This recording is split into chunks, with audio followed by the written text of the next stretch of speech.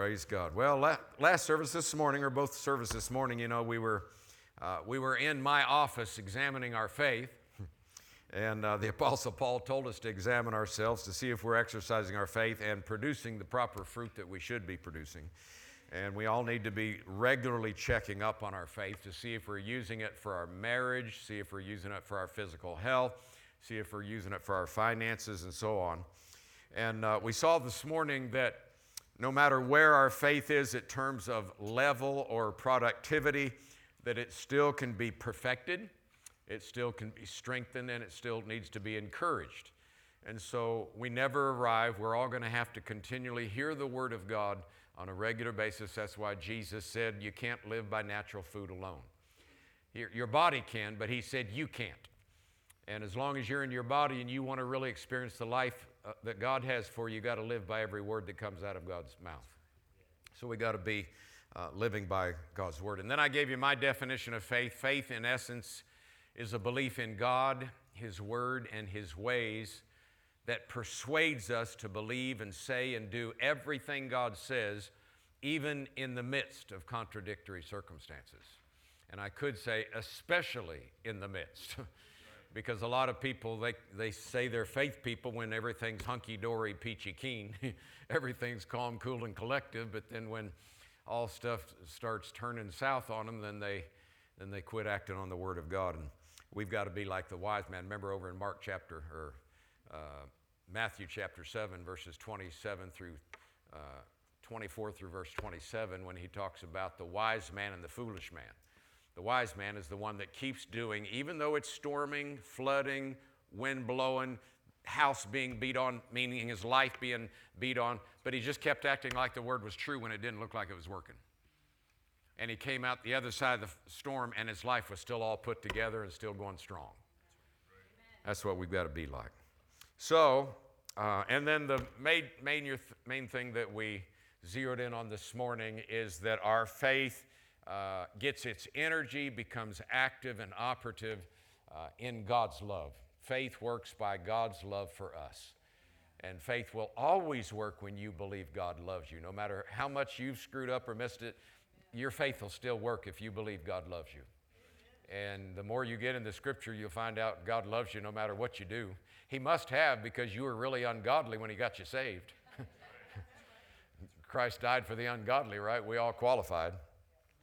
And then I gave you 29 reasons why faith is important. We'll not go back over those right now, but I just think it's a good place right now to go to Romans chapter 12 and just show us that we all start out at the same level. But even more important than that the level of faith that God starts you at is enough to overcome every obstacle of life. I mean, even just a little small mustard seed of God's faith can move a mountain in your life. And God gives you a lot more than that. So we're going to just see that God's good to every one of us. We all start at the same level, have the same opportunity to operate our faith. We can all walk and live in the blessings of heaven just as much as the man that's walked with God for 40 years and has the huge ministry and all that we hold up and esteem highly and say, man, he's the father of our faith, whatever. You can operate in the same level of faith. In fact, we saw this morning two ungodly people that operated great faith. That really changed my perspective on faith years ago. When I saw that, I realized, wait a minute, faith is not something that comes by quantity. Because a lot of people, and I've seen a lot of people in our what we call faith churches throughout the world, as I've traveled, I've seen a lot of people, well, if I can just confess that 1,000 times, I'll be healed. You know, if I can just hear that 1,000 times to just build my faith, then I can have faith like T.L. Osborne or like Brother Hagin or like this person or like that person. But no, those two people, the Syrophoenician woman and the centurion, they'd never been to Rhema. They'd never heard my scripture CDs. Teaching on faith. They've never confessed 1,000 times about Jesus. All they did is just made it a quality decision to believe. Which then showed me that faith had nothing to do with quantity, but all to do with quality. Quality decision. That's powerful. that you can operate in faith. And then especially when you see what we're getting ready to read here, you can operate in faith. You know, we found out this morning we live by faith. And Jesus said have faith, didn't he? So if he said have it, that means we have it. It's interesting, if you look up that word have in Mark 11:22, have faith in God, that word have means to have and use. You don't have to look up the Greek word to figure that out. You could go ahead and read the next verse and determine, okay, he must be talking about having and using it, because he said, have the faith of God, for whosoever shall say. And he starts talking about using it. So that means you and I have the faith of God, and we can remove mountains of sickness, mountains of poverty, mountains of depression, mountains of fear. You can remove any mountain in your life just by releasing your faith from your heart, through your mouth, and then staying fixed there, not being moved, regardless of what it looks like. So Romans chapter 12, verse 3, I'm going to again read from the New King James. For I say through the grace given to me, to everyone who is among you, not to think of himself more highly than he ought to think, but to think soberly, as God has dealt to everyone, or each one, a measure of faith. King James says the measure of faith, whereas the New King James says a measure of faith. But when I looked up the Greek, it's actually not two words. It's not the is a Greek word and measure is another Greek word, or a is a Greek word and measure. Actually, it's just one word. It's metron. It's the Greek word metron, which means a measure of God's faith. And it indicates that it implies, the Greek word actually implies a limited portion or a limited degree of God's faith. I got to thinking about that one day. I thought, you know, it must be a limited portion, because I haven't seen any faith person create a star or a moon or a sun yet. I haven't seen any faith person create universes. I think God knew what he was doing by giving us a limited degree that would take care of any problem in our life, but just leave creation of universes and galaxies up to him, you know. Amen. But the word metron here is a measure, but it's a measure of God's faith. It's not a one measure for one person and a one measure for another person. No, when he says it's a metron, it means God has given everyone a metron or the metron. Doesn't matter which word you use, a measure or the measure. He's given every single one the same metron. Every single one of us have the same metron, that measure of the God kind of faith that'll take care and move any kind of mountain, praise God. So we all start out with the same measure. God's no respecter of persons. And notice it says right here, who gave us the measure of faith? God gave us the measure. So this is a degree of God's faith. If the measure of faith that every one of us has is a gift from God, then this is a measure or degree of heaven faith. Sometimes that just sounds so cliche-ish, but man, meditate on that. Think about that. God has given me a portion of faith, and he wouldn't give you a little portion that wouldn't take care of things. God so loved you, he gave you enough faith to believe for the biggest thing of all, the recreation of yourself, the new person in right standing with God, with the ability to stand before God with no sense of guilt and no sense of inferiority, knowing that sin has not existed in my life. I'm a new person. And you use faith for that, the faith that God gave you, that gift of faith. So the measure of faith that every one of us have is a gift from God. It's a measure or degree of God's faith. Now, let me just pull in another verse here just for a minute, because I've talked to some people that it confused before. Hold your place. We'll come right back here and jump over to 2 Thessalonians, the 3rd chapter. 2 Thessalonians chapter 3, and we're going to read verse 2. 2 Thessalonians 3:2, it said in the New King James that we may be delivered from unreasonable and wicked men, for not all have faith. Well, Romans says that God's given every man the same measure of faith. Here it appears to be saying all men don't have faith. So do we have a contradiction in Scripture? Obviously not. We know that if we rightly divide Scripture, read it in context, and then let other Scripture interpret Scripture, it does not ever contradict. So if God's given every one of us a measure of faith, every single human being at some point must have God's faith, or every person couldn't get saved. John 3:16, God so loved the world that he gave his only begotten Son, that whosoever, so that tells me if whosoever means everyone, then at some point in everyone's life, they have a measure of faith to get saved with, right? So what does this mean here when it says all men don't have faith, for not all have faith? Well, when you read the context, again, that's how you rightly divide. Go back to verse 1. Verse 1 says, finally, brethren, pray for us, that the word of the Lord may run swiftly and be glorified, just as it is with you, and that we may be delivered from unreasonable and wicked men, for not all have faith. In other words, there were ungodly people who did not have faith in God. They were trying to stop Paul and his team from doing what God had called them to do. In fact, when I read a couple other translations, they really make it real easy to understand. Listen to God's word to the Nations Bible. Also pray that we may be rescued from worthless and evil people, since not everyone shares our faith. Another translation, the easy-to-read version says, and pray that we'll be protected from crooked and evil people. Not everyone believes the Lord, you know. And the Living Bible says, pray too that we may be saved out of the clutches of evil men, for not everyone loves the Lord. And then the New Living says, pray too that we would be rescued from wicked and evil people, for not everyone is a believer. So that lets you know it's not contradicting in Romans chapter 12. Let's go back over to Romans chapter 12, verse 3 now.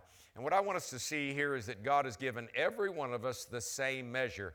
For I say through the grace given to me to everyone who's among you, not to think of himself more highly than he ought, but to think soberly, as God has dealt to each one a measure of faith. So we all start on the same level, on the same playing field. That's good news, isn't it?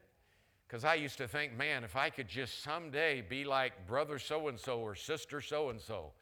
Well, God created you that way.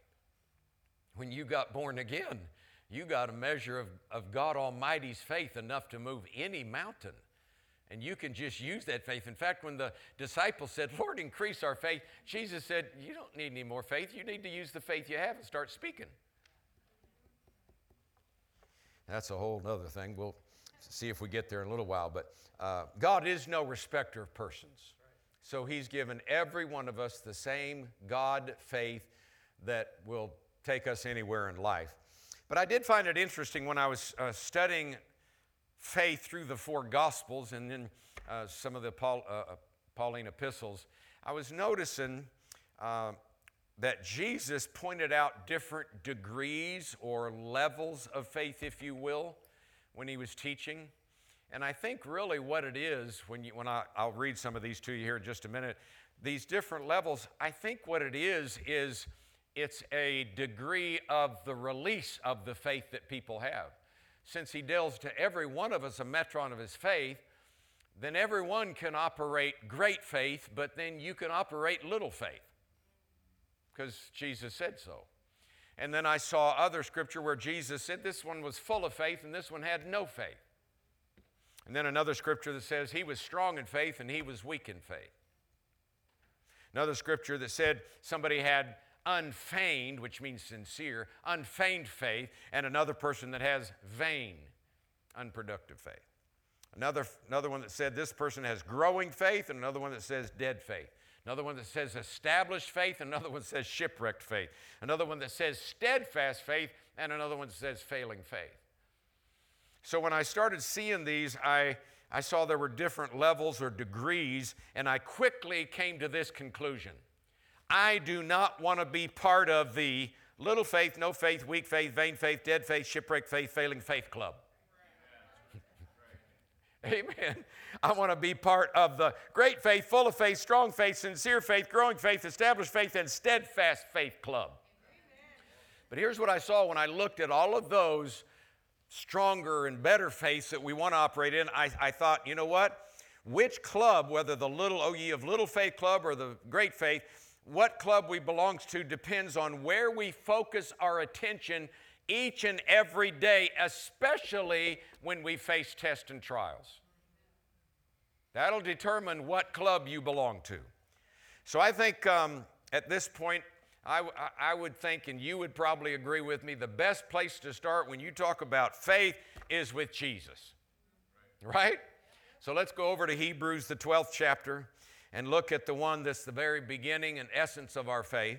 Hebrews chapter 12, verses 2 and 3. In fact, I'll start reading in verse 1. Hebrews 12:1. Therefore, we also, since we are surrounded by so great a cloud of witnesses, let us lay aside every weight and the sin which so easily ensnares us, and let us run with endurance the race that is set before us, looking unto who? Looking unto Jesus, the author and finisher of our faith, who for the joy that was set before him endured the cross, despising the shame, and sat down at the right hand of the throne of God. Consider him who endured such contradiction of sinners against himself, lest you be wearied and faint in your mind. This is telling you how to never be down and depressed and discouraged again, never have another Blue Monday the rest of your life. It says, look to Jesus and consider him all the time, lest you get wearied and faint in your minds. Wow. I started doing this years ago, and guess what? It works. I haven't had a down day, a stress-filled day, a strife-filled day, a depressed day, a discouraged day, get my feelings hurt-filled day. I haven't had any of those in many, many years. It's actually been decades. I hesitate to say that sometimes because people think, oh, come on, Brother Larry, get real. But no, it's been decades. I don't have them. I had a supernatural experience with the Lord. He taught me. I didn't learn it by man. I didn't learn it by any other preacher. I got it by revelation. And the Lord showed me that when he gave me his peace and he gave me his joy when I got born again, I can actually use all of those two fruit, peace and joy, to overcome every negative emotion. See, peace and joy are feeling fruit. They make you feel good. They're called fruit of the Spirit. And God gave them to me. And when the Lord Jesus came in my room and taught me this, I have not had another down day since then, ever. I don't. Rachel's 26 years old. You can ask my daughter. She's never seen her daddy have a stress-filled day, a worry-filled day, discouraged day. I refused to have them. When I found out what the blood of Jesus did for me concerning my emotions, I don't live on an emotional roller coaster. I'm not a yo-yo Christian up one day and down the next. And I'm telling you good news because I had plenty of up and down days before I learned this. So if you've had plenty of up and down days, you're hearing some good news right now. Amen. You take something. This isn't part of my message, not in my notes or anything. This is just coming by the Spirit of God. You can live above and not beneath. You can live going over, not going under. You can soar with the eagles and not flounder with the turkeys. You can. He made a way. Now, when people hear me say that, man, you haven't had a down day in years. Yeah, but don't get me wrong. I've passed up a lot of marvelous opportunities. I've had moments because nobody is void of the moment. I have the moments when the thoughts of depression, the thoughts of discouragement, the thoughts of stress, the thoughts of worry, I have the moments, but I don't let them stay. Because when the moment comes and the temptation comes, I don't yield to it. I yield to it is written. That's what Jesus yielded to when the thoughts came to him. Come on. Wow. Listen to some other translations here. The Berkeley translation says he's the cause and completer of our faith. Centenary translation says he's the pioneer and the perfecter of our faith. Phillips translation says he's the source and the goal of our faith. The Bible in Basic English says he's the guide and the end. He guides me in my faith and the end of my faith.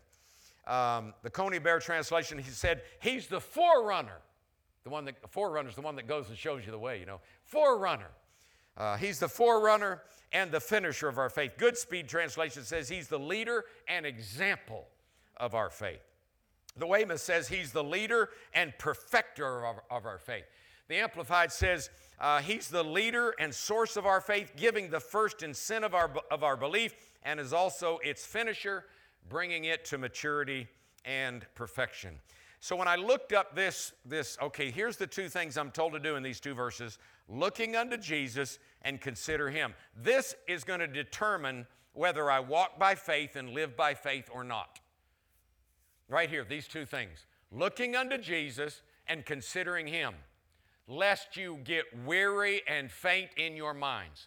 So I looked up looking unto Jesus, and the Greek word looking means to consider attentively. In other words, it's talking about giving your full attention to Jesus, looking attentively. But then I saw something. It wasn't a root word. This Greek word, looking attentively, comes from two words. They're both root words. The one means to get off of. It means a departure from, to get away from something, or a separation. The other root word means to stare.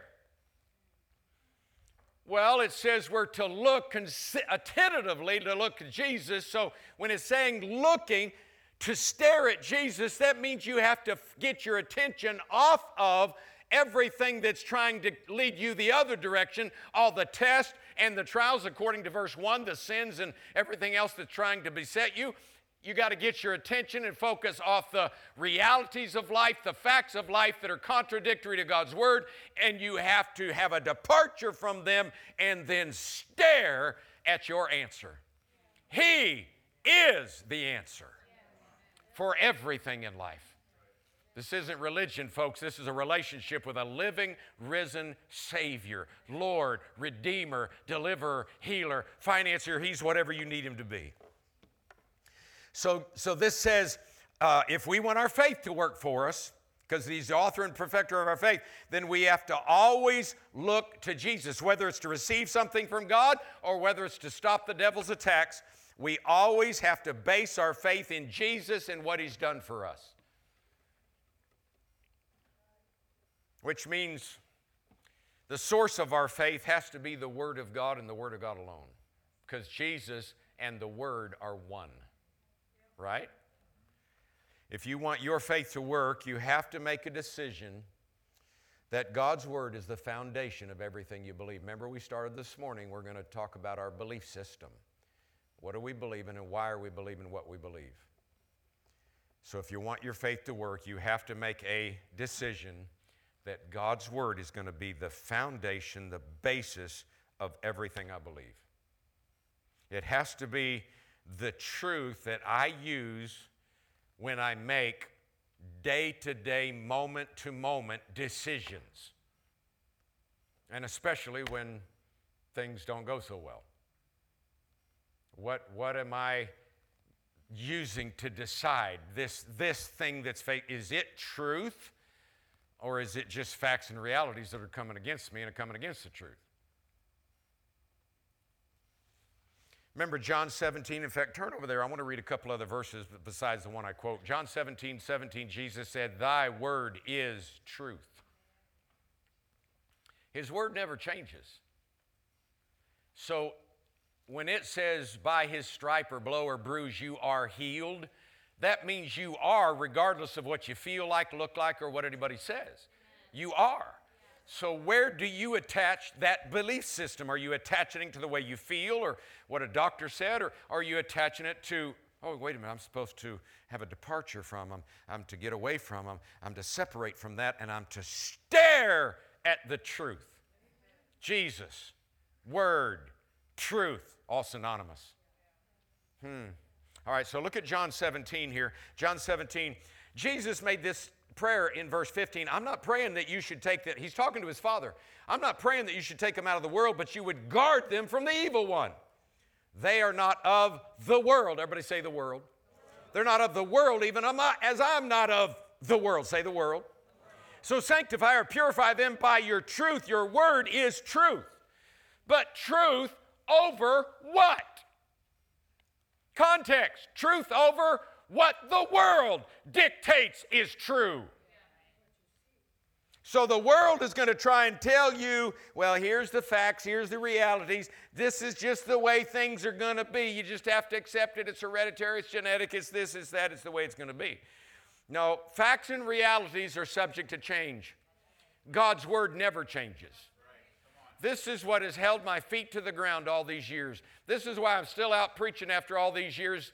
And I'm not bragging on me, I'm bragging on the Word. I haven't chased fads after fads. I haven't chased after this doctrine and that doctrine. I've stayed with the truth because this is what keeps you solid, stable, strong, happy, full of God's life. This is the truth that makes you free. So, if God's Word, man, if I could get something in Christians everywhere I go more than anything else, this would probably be it. If I could just get people to thirst and hunger after the Word of God every day of their life and actually come to the realization that, you know, I need this Word as much as I need this meal, this food. It will keep my body alive, but it doesn't change me. This changes me. And if I could get this truth, I ask the Lord to help me all the time. Lord, help me get this truth out. Of course, He wants it out more than I do, but I'm still praying. Lord, help use this earthen vessel to speak it in a different way, a clearer way, a more palatable way, whatever, so that people can see, you know, I've just treated the Bible like, you know, I need to read it, instead of treating it like it's my lifeline. It's the Word of life. It's the bread of heaven. It's my portion forever. So my assignment tonight is to help you get there. Because I know this is what causes it. This is the victory that overcomes the world, even my faith. But the faith is in God and Jesus, in the Word, in the blood, in the power of God. Our faith has to be in what God says to have faith in. So I'm going to take you through some scriptures, probably ones that all of you, most of you, maybe all of you already have heard. But remember, faith comes by hearing. Faith leaves by not hearing. So it doesn't matter how many times we've heard a verse of Scripture. There's more life in there. There's more endowment. There's more impartation. There's more life. Let's turn over to Psalm 100. I'm going to have you turn to some different Psalms here real quick. I just really want to get this in you. Psalm 100, verse number 5. For the Lord is good. And boy, we could all shout amen on that one, right? The Lord is good. Psalm 100, verse 5. The Lord is good. His mercy is everlasting. Now watch this. And His truth, that's His word, endures to a few generations. What? Oh.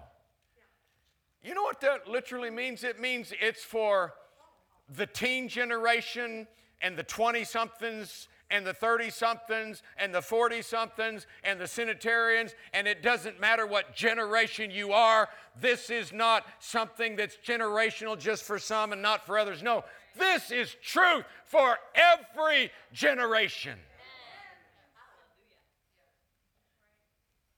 Man.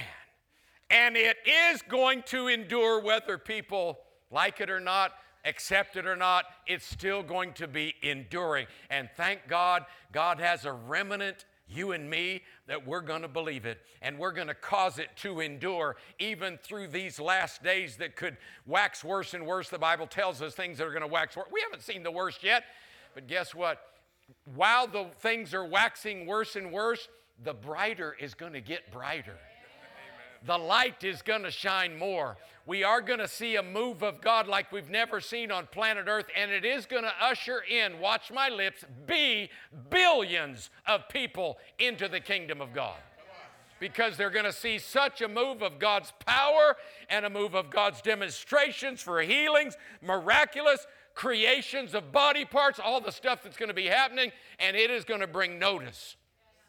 People are going to notice all over the world. It's going to spread like wildfire. That's why when people question, well, you know, you guys have been saying Jesus is coming for years. He's coming for years. You know, it's probably going to be not in my lifetime. They don't realize how quickly something can happen. That when all of a sudden all hell's breaking loose in the earth and God raises up just a remnant that all of a sudden starts operating in a power that nobody's ever seen except from the day of Pentecost and, you know, the early church. But now we're going to far exceed that in these last days. The glory of this latter house is going to be much greater. And so we're going to see a move where God starts demonstrating mighty miracles and healings, and people are going to take note. What? Did you hear what happened at Faith Family? Yeah, I got to go. I need a miracle. and things are going to explode, and it's going to happen overnight. And in a few months' time, there'll be millions and millions and millions. And then in another year or two, there'll be billions. And all of a sudden, Jesus will say, hey, I'm up in the clouds. Come up and join me. And we're out of here. And then 7 years of hell on earth when the wrath of God is poured out. Thank God the Bible said you and I are delivered from the wrath of God. We don't have to stay here when the wrath is being poured out. Thank God we don't, because it ain't going to be no fun. But man, we got a time right now to live, folks, and to gear up, and that's why we need preaching like this and the things your pastor teaches stuff. We need to hear the truth that energizes us and gets us up, and bless God, let me get on my horse, let's go. Hallelujah. Turn over to Psalm 117. Psalm 117. Verse 2 says, for his merciful kindness is great toward us, and the truth of the Lord, that's God's word, the truth of the Lord endures how long? It's going to endure forever. Now, I get real excited about the 119th Psalm because there's a couple of verses there I want to point out real quick. Turn to Psalm 119, just 2 chapters over. Psalm 119, verse number 89. Forever, O Lord. Psalm 119, verse 89. Forever, O Lord, your word is spoken, settled, established, and will never change. It's forever settled. In other words, if God said it, that settles it. I remember we had a saying back in the 70s when I got filled with the Holy Ghost and turned on the things of God and started going to Pentecostal church and all. I remember hearing people say, man, God said it, I believe it, and that settles it. And finally it dawned on me, no, God said it and that settled it. Now I knew what we meant. God said it, I believe it, now settled in my life. But we got to realize that when God speaks something, it's forever settled. And that if we'll latch onto that, it won't let go of us. It will not return void. Will not. Man. So, and then now in this same 119th Psalm, let me show you this verse here. Go to verse number 160. Verse 160. Psalm 119, verse 160. The entirety of your word is truth, and every one of your righteous judgments endures forever. I love this statement, the entirety of your word is truth. A lot of people want to say God's word is true when it lines up with what they want to believe. All right, so I believe Jesus is the Savior, but now you people that preach it, he's a healer today like when he walked the earth. No, Jesus is not a healer today. That all, healing and miracles all ceased when the last apostle died. The only thing they forgot to recognize is Jesus is the last apostle. And he's not dead. No, Jesus is the same yesterday, today. Yesterday, by the way, refers to when he walked the earth because you have to have something to compare to. Yesterday when he walked the earth, today, now, and then forever means tomorrow, next week, next month, and forever. He's the same. So the entirety of your word is truth, meaning Jesus the healer is true, Jesus the financier is true, Jesus the peace giver is true. Everything that Jesus accomplished as the last Adam. The reason he's not called the second Adam, there's not one scripture that calls him the second Adam. So don't ever call him the second Adam. He's not called the second Adam. He doesn't even want to be referred to the second Adam. He's the last. Because we don't need a second or a third or a fourth. We needed a last, and the last means he did it once and for all and restored us back to Garden of Eden state of living before the first Adam messed up. So Jesus, the last Adam, gave me the entirety of redemption, restored me back. I mean, there's only one other enemy that's not been put under death, and put underfoot, that's physical death. The last enemy that's going to be put under is physical death. So really, if you want to look at this side of it, the worst thing the devil can do to a Christian is kill you and send you into the presence of Jesus quicker. That's the worst.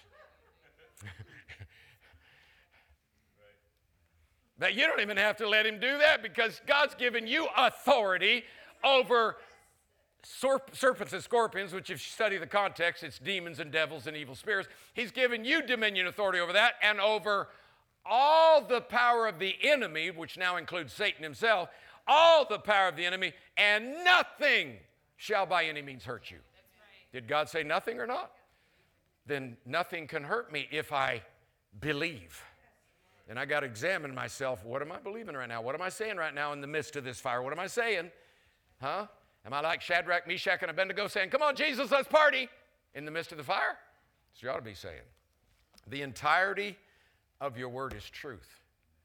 So when, for example, when God says, do not fear, and you find yourself worried, that's a form of fear. You find yourself stressed out, that's a form of fear. So is the entirety of his word truth? When he says do not fear, the word fear is found just about 800 times in the Bible, if you study it out. 800 times. About 630 sometimes, 33 times or whatever. It's actually a reference to a historical event, like when the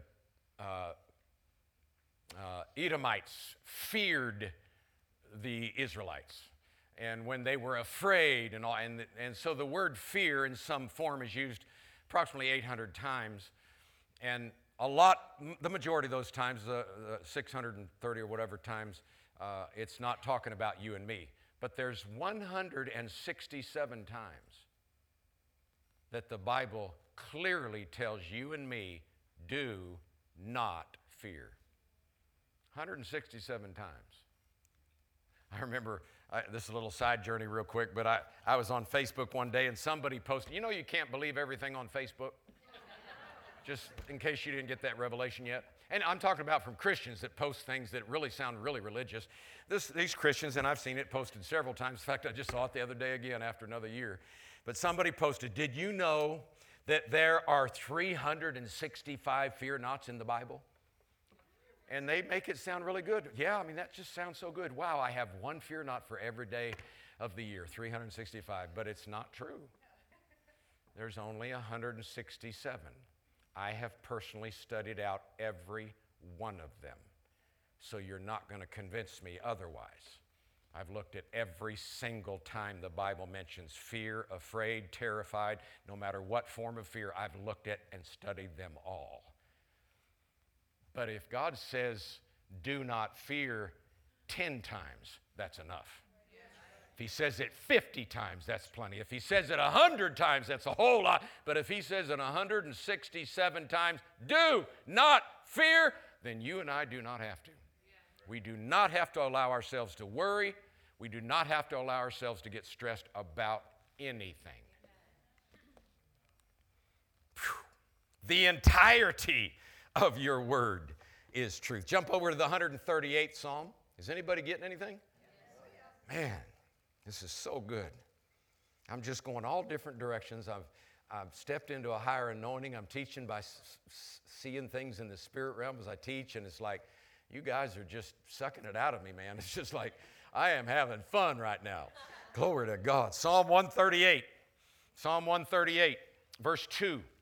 I will worship toward your holy temple and praise your name for your loving kindness and your truth, for you have magnified your word. Now he connects the truth to the word. We know he's talking about the word being the truth and the truth being the word. He says you've magnified your word or the truth above all your name. Let me ask you this. Is there any name higher than the name of Jesus? And yet he said, I've magnified your word above all your name. When he says all your name, he's taking the name of Jesus that incorporates every name of God. You can talk about all what we call redemptive names of God under the Old Covenant. The Jews don't call them names, they call them attributes. And I can understand where they're coming from. But anyway, whether you want to call an attribute or a name, all the different names or attributes of God, from Jehovah Jireh to Jehovah Nissi to Jehovah Rapha, all the different ones, all of those together, God said, now I've magnified my truth above all of that. In other words, listen, there is nothing more true than what God says. So when you and I have to make decisions, our belief system, it has to be based on truth and truth alone if we want faith to work. Are you with me? So how can you do that if this truth is not in you? Once a week going to church doesn't cut it, friends. That's not daily bread, that's weekly bread. Jesus didn't pray, give us this day our weekly bread, right? Jump over to John chapter 1, verse number 14. You know, in verse 1, in the beginning was the Word was with God, and the Word was God. But then verse 14 tells us the Word became flesh, and we know that is talking about Jesus, and the end says he was full of grace and full of truth. When you are full, that means there is nothing else except grace and truth. All right? Now jump over 7 more chapters to John chapter 8. Jesus is full of grace. Jesus is full of truth. He is grace. He is truth. All right, let's look here at John 8. And this is the one that I harp on to people all the time, everywhere where I go, these verses 31 and 32. Jesus said to the Jews that believed on him, if you abide in my word, live, dwell, stay present tense in my word, you are my disciples indeed, and then you shall know the truth. You're not going to know the truth if you don't do what verse 31 says, but if you do it, you'll know the truth, and that's when truth makes you free. The reason so many Christians get discouraged is they hear the truth, they try and act on it. When it doesn't work, they think it doesn't work. They give up. They never knew it, they just heard it. And so they thought they would try it because, well, it worked for my pastor, and it worked for brother so-and-so and sister so-and-so, and I heard this Christian in the church on the praise and worship team, they said they did that and it worked for them, so why didn't it work for me? Maybe because you didn't know it. The Bible says, never says, but be ye triers of the word. It says, be doers. A doer is one that sticks with it even when it doesn't look like it's working. All right, there was one psalm that I didn't take you to back when we were in Psalm 119. I'm going to take you back there now. I want to show you this. Psalm 119, verse 105. This is so good. Psalm 119, verse 105. Your word is a lamp to my feet. Your word is a light to my path. So we're talking about walking by faith, which includes your feet and your pathway. Living by faith would include your pathway. So he says here, your word is a lamp to my feet. Of course, the New Testament, when talking about the devil, it says that he puts snares out, tries to snare you. When a trapper puts a snare out, he's hoping that the prey will step in it. So when the devil's putting out his traps to try and get you to step in, but you're using God's word to be a lamp to your feet, you can see everywhere you're stepping. So you're not going to step in his traps. So when he tells you, oh, you feel that lump? You must be getting this. Oh, I'm not stepping in that. No, Jesus bore that for me. I'm not having that in my body. And when the car breaks down and you know from a natural standpoint, we don't have the money to spend to fix on the car right now. No, not going to step in that trap. God provides all my needs according to his riches and glory. Hallelujah. His word is a lamp, so you know where you're stepping. But not only that, it's a light to your path. That means you're going the direction God wants you to go. You're able to see where you're supposed to be going. And if you get off that path and things start getting dark, get back on the path. Let God's word be the light to show you the way. Are you with me? Hallelujah. God's word, a lamp to my feet and a light to my path. So tonight, before we close, I want to go over to Hebrews, the 6th chapter. And most people know the famous verse, you know, Hebrews chapter. What chapter did I say? I say 6, I meant 11:6.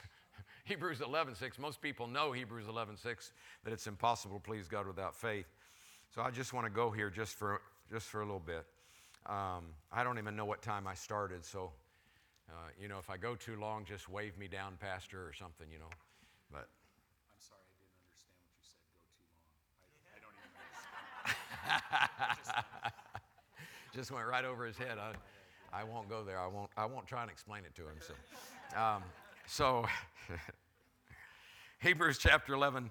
We're going to read verses 5 and 6 together. By faith, Enoch was taken away so that he did not even experience physical death, and was not found because God had taken him. For before he was taken, he had a testimony that he pleased God. But without faith, it's impossible to please him, for he that comes to God must believe he is, and that he's a rewarder of those who diligently seek him. So verse 5, when you talk about verse 5, there's not many cases in the Bible where someone escapes physical death. But this is one of them.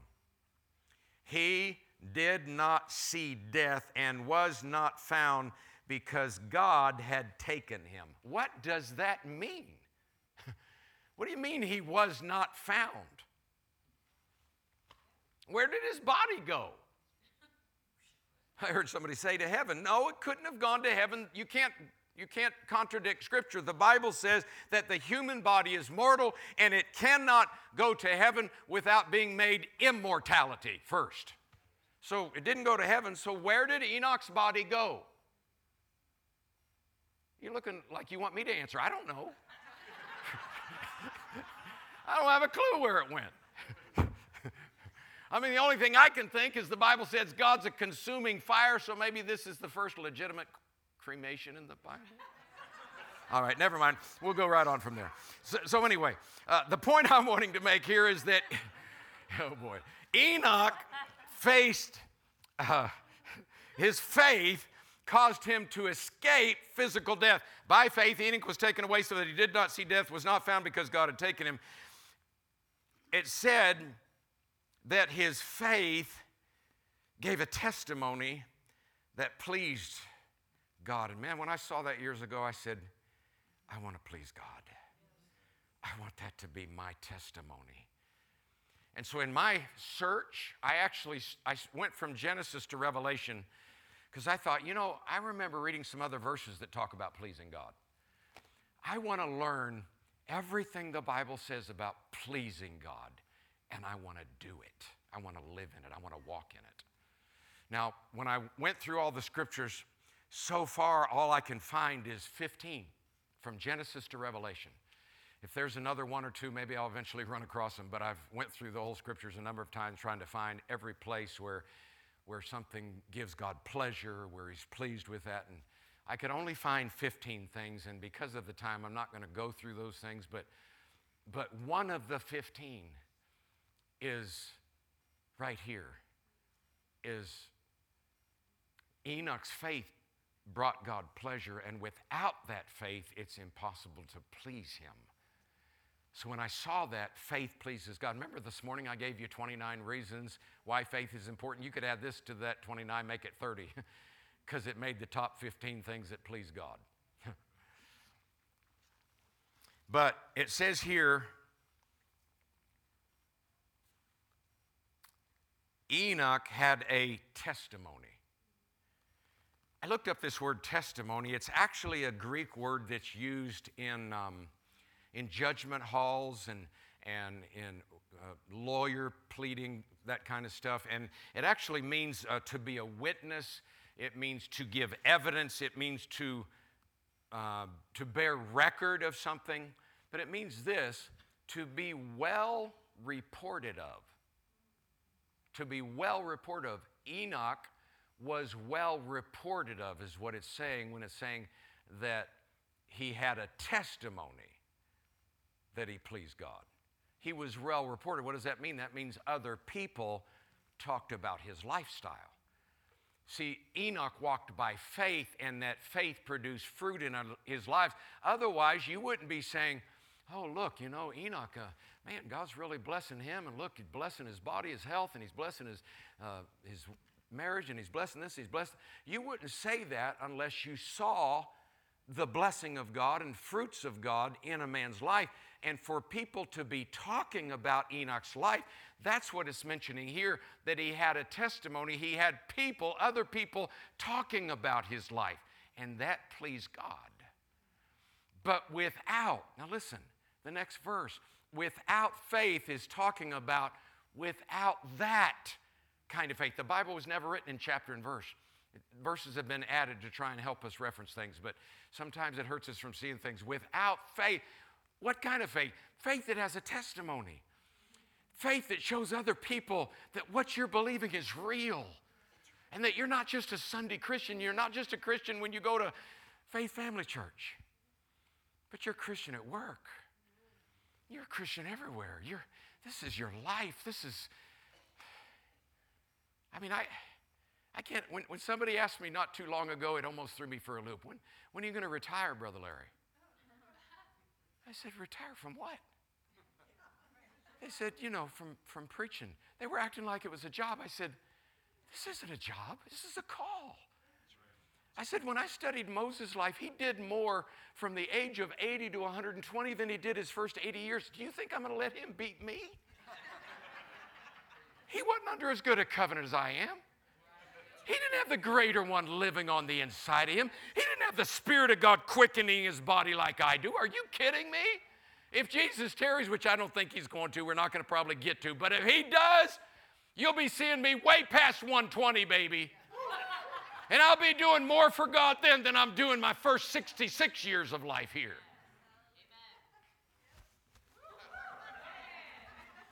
Glory to God. So without faith, it's impossible to please him, for he that comes to God must believe he is, and that he's a rewarder of those that diligently. Listen, this says, he that comes to God, and that's talking about coming in faith, right? That's the context. So it's talking about coming in faith. So what he's saying is, I'm going to talk to you about faith that pleases God and what you got to believe. He said, he that cometh to God must believe. But then it tells us what we have to believe. It tells us we have to believe he is. Not he was. Not he will be. I've got to believe he is. Hold your place here. We're going to look at another verse, come back here and close. But hold your place and go with me over to Exodus 3.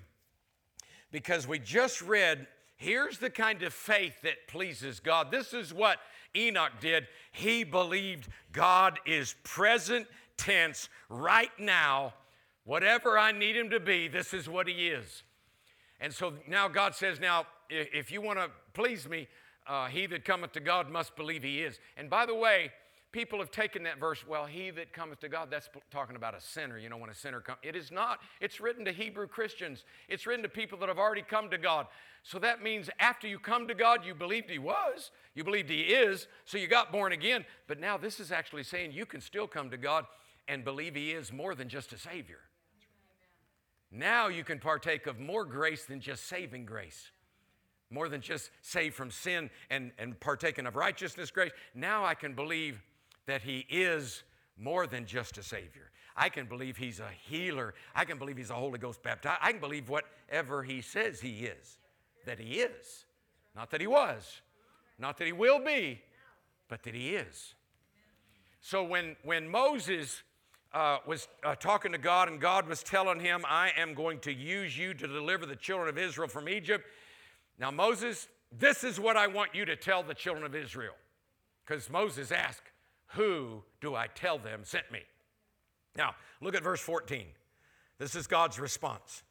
God said to Moses, this is Exodus chapter 3, verse 14. God said to Moses, I am that I am. And then he said this is what you say to the children of Israel, I am sent you. Wow, I am. Okay. Not I was. Not I might be or will be, could be. I am. Present tense, I am. That I am. So when we find out that God says, I am something, then whatever he says he is, we've got to believe he is. So what do you need God to be in your life? If you need him to be your Savior, he says, I am that, I am. But if you need him to be your healer, he'll say, I am that, I am. And if you need him to be your peace, he says, I am that, I am. How about your wisdom? I am that, I am. How about your financier? I am that, I am. So he lets you know it doesn't matter spiritual, physical, financial, emotional, marital, whatever you need him to be, he'll be there for that. I am that very thing you need right now. That's why he told the Apostle Paul, when Paul kept crying out, Lord, help me, help me, help me. I keep getting attacked by all these people and all this stuff's going on. And God said, hey, listen, my grace is sufficient. And when Paul got the revelation that his grace was sufficient, you know what Paul said after that? He said, all right, bring it on, devil. I just found out God's grace is enough to put me over in every situation, so it doesn't matter what you bring. God's grace is bigger. That's why you and I can come boldly to the throne of grace and obtain mercy. We all need that because we don't deserve it. And then find grace. This is written to Christians that have already got saving grace, but there's more grace. So I can find healing grace, and I can find prosperity grace, and I can find peace, and I can find any marital grace. I can find emotional grace. I can find mental stability grace. I can find any grace that I need, because it's all the entirety of truth that's available to us and endures to every generation and will never pass away. Isn't that good? All right, let's go back and close then. Hebrews 11:6. Without faith, it's impossible to please him. For he who comes to God must believe he is. I remember the day, and some of y'all heard my testimony, the first 22 years of my life, I had an incurable disease. It wasn't a terminal disease. The doctors, when they diagnosed me at the age of 6 or 7 years old, and they said, you know what, this kid's got a disease, nobody's ever been cured of it, but it's not terminal. If we put him on medication, we have 3 different meds he can take every day for the rest of his life, and it'll alleviate a lot of the attacks, because I was allergic to over 120 different things. 120 different things that would cause different allergic reactions in my body. And I was an athlete, and so if I got attacked, it would lay me up in bed for a day or two, and I'd have to miss school, I'd have to miss ball games, I'd have to miss things. So I took the medication religiously because it helped me. Now, there were times, even taking the medication 3 times a day, every day of my life, till I was 22 years old, there were still attacks that came, and the medications didn't stop it. So it was no fun having a disease that medical science says there's no cure for. Nobody's ever been cured of. And so I remember when I finally came to a church like this one. What a breath of fresh air, Pastor. What a breath of fresh air you guys were. Because it was just like you guys, this Pastor Curtis Bradford, Odessa, Florida. And I walked in that church and I started hearing about the real Jesus. The one that's alive. And he's still a healer today. And he's still a miracle worker today. And there's nothing incurable for him. He's a doctor that doesn't practice medicine. He's perfect at it. And so I started hearing about this Dr. Jesus. And then I found out, well, okay, if he bore my sickness on the cross, and that I'm already, by his stripes, I'm already healed, then why am I sick? It didn't make sense to me. And then I realized, well, you know what? The Bible says right here in Hebrews 11:6, I have to believe he is. Not that he will be when I feel a difference. I have to believe he is. Not that he was, because he was for other people. Even in the church that I was going to now, this great church that I was going to, I was actually seeing miracles with my eyes. I was actually seeing crippled people totally made whole. I saw a Vietnam vet come in off the street into our church service and walk up to the front. And this guy, he had gone through 3 or 4 back surgeries, and he was bent over and he was in pain. And I watched God touch him, straighten him up, make his back whole. And he was a drunk. He didn't deserve it. But God healed him right in front of my eyes. Because that guy decided to call on God and believe he was. Please, God, I believe you are. My pastor laid hands on him. A miracle took place. I watched those things happen before I was ever healed. But then I learned the word. My pastor stuck with me, kept preaching the truth. And he said, if you'll believe he is, you'll be healed just like anybody you read in the Bible. Because he is the same today. And I remember the day I believed he is. I took hold of that healing power into my body. Nothing changed immediately. It was actually a number of days later before I ever felt any difference. But the day that I believed he is was the day I got healed. When I latched onto it like a bulldog on a new bone, I took hold of it and said, okay, I'm healed. Come hell or high water, nothing's going to change me from ever saying that again. I'm healed. I thank you, Lord, I'm healed. Now, I don't ever tell anybody to do this. I threw all my medication away. I never tell anybody to do that, especially if somebody comes up and asks me, Brother Larry, should I throw away my medicine? If he asks me that, it just proves they're not in a position to throw it away. But I didn't have to ask anybody. I knew that I knew that I knew. Did I suffer for a few days after that? Oh, yeah. In fact, some of the worst attacks I've ever had in my life happened during those next few days. All that did was the light was shining the darkness, and I saw what the devil was doing. He was trying to make me think I wasn't healed, when in fact I knew the truth that was changing the facts. The facts were real. Reality was I had a disease in my body, but truth was Jesus bore that disease, and I didn't have to allow it to stay anymore. So when I hung on to that truth, it was actually about 7 days later when all of a sudden every symptom left my body, and I have been healed. I've not had a drop of medication since. I have been healed for, well, that was back in the 70s when I got healed of that. I've been healed ever since. And it's because I just believed he is. Kind of sounds like simple, childlike faith. Well, it is, but it's like a simple little child just believes whatever daddy said, even if it doesn't look good. I remember when I was standing at 3 years of age on the dock. My dad had built a dock, just bought property, was building a house for us to live in. I grew up in this house in Odessa, Florida, from the age of 3 on. And I was standing on the dock. Dad was down in the water. Dad was 6 foot tall, and he was 5 foot of water, and I was about 3 foot. 4 foot, maybe. And Dad said, Larry, jump and I'll catch you. Now, I didn't know how to swim yet. And I saw that water. I saw it was way above my head. What do you think I thought? Do you think I sat there and talked myself out of it? Well, what if I jump and he doesn't catch me? What if I jump and he tries to catch me and misses me? What if I jump and he grabs me, but I slip through his hand? I can't swim. I'll drown. Nope, didn't think any of those thoughts. When Daddy said, jump and I'll catch you, simple childlike faith did not think anything except Daddy said. That settled it. I jumped, and Daddy's word came to pass.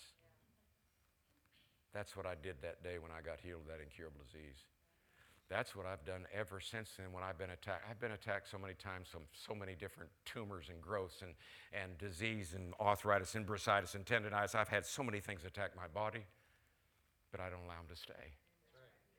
It's because I believe he is. And I'm not changing my belief. That's why when I talk to the things, like when they attack my body, like when I had, some of y'all remember the story when I had real severe pain in my joint and just shooting pain up and down my legs and stuff, I would talk to the pain and I would say, just like it's a person, I would say, you know, you can't stay. You know, you're not changing me, I'm changing you. Because see, what I am is I'm healed. And what you are is you're sick and pain, and you can't stay what I am, because what I am is not changing, so you're out of here. Did I have to stand against that for months? Oh, yeah.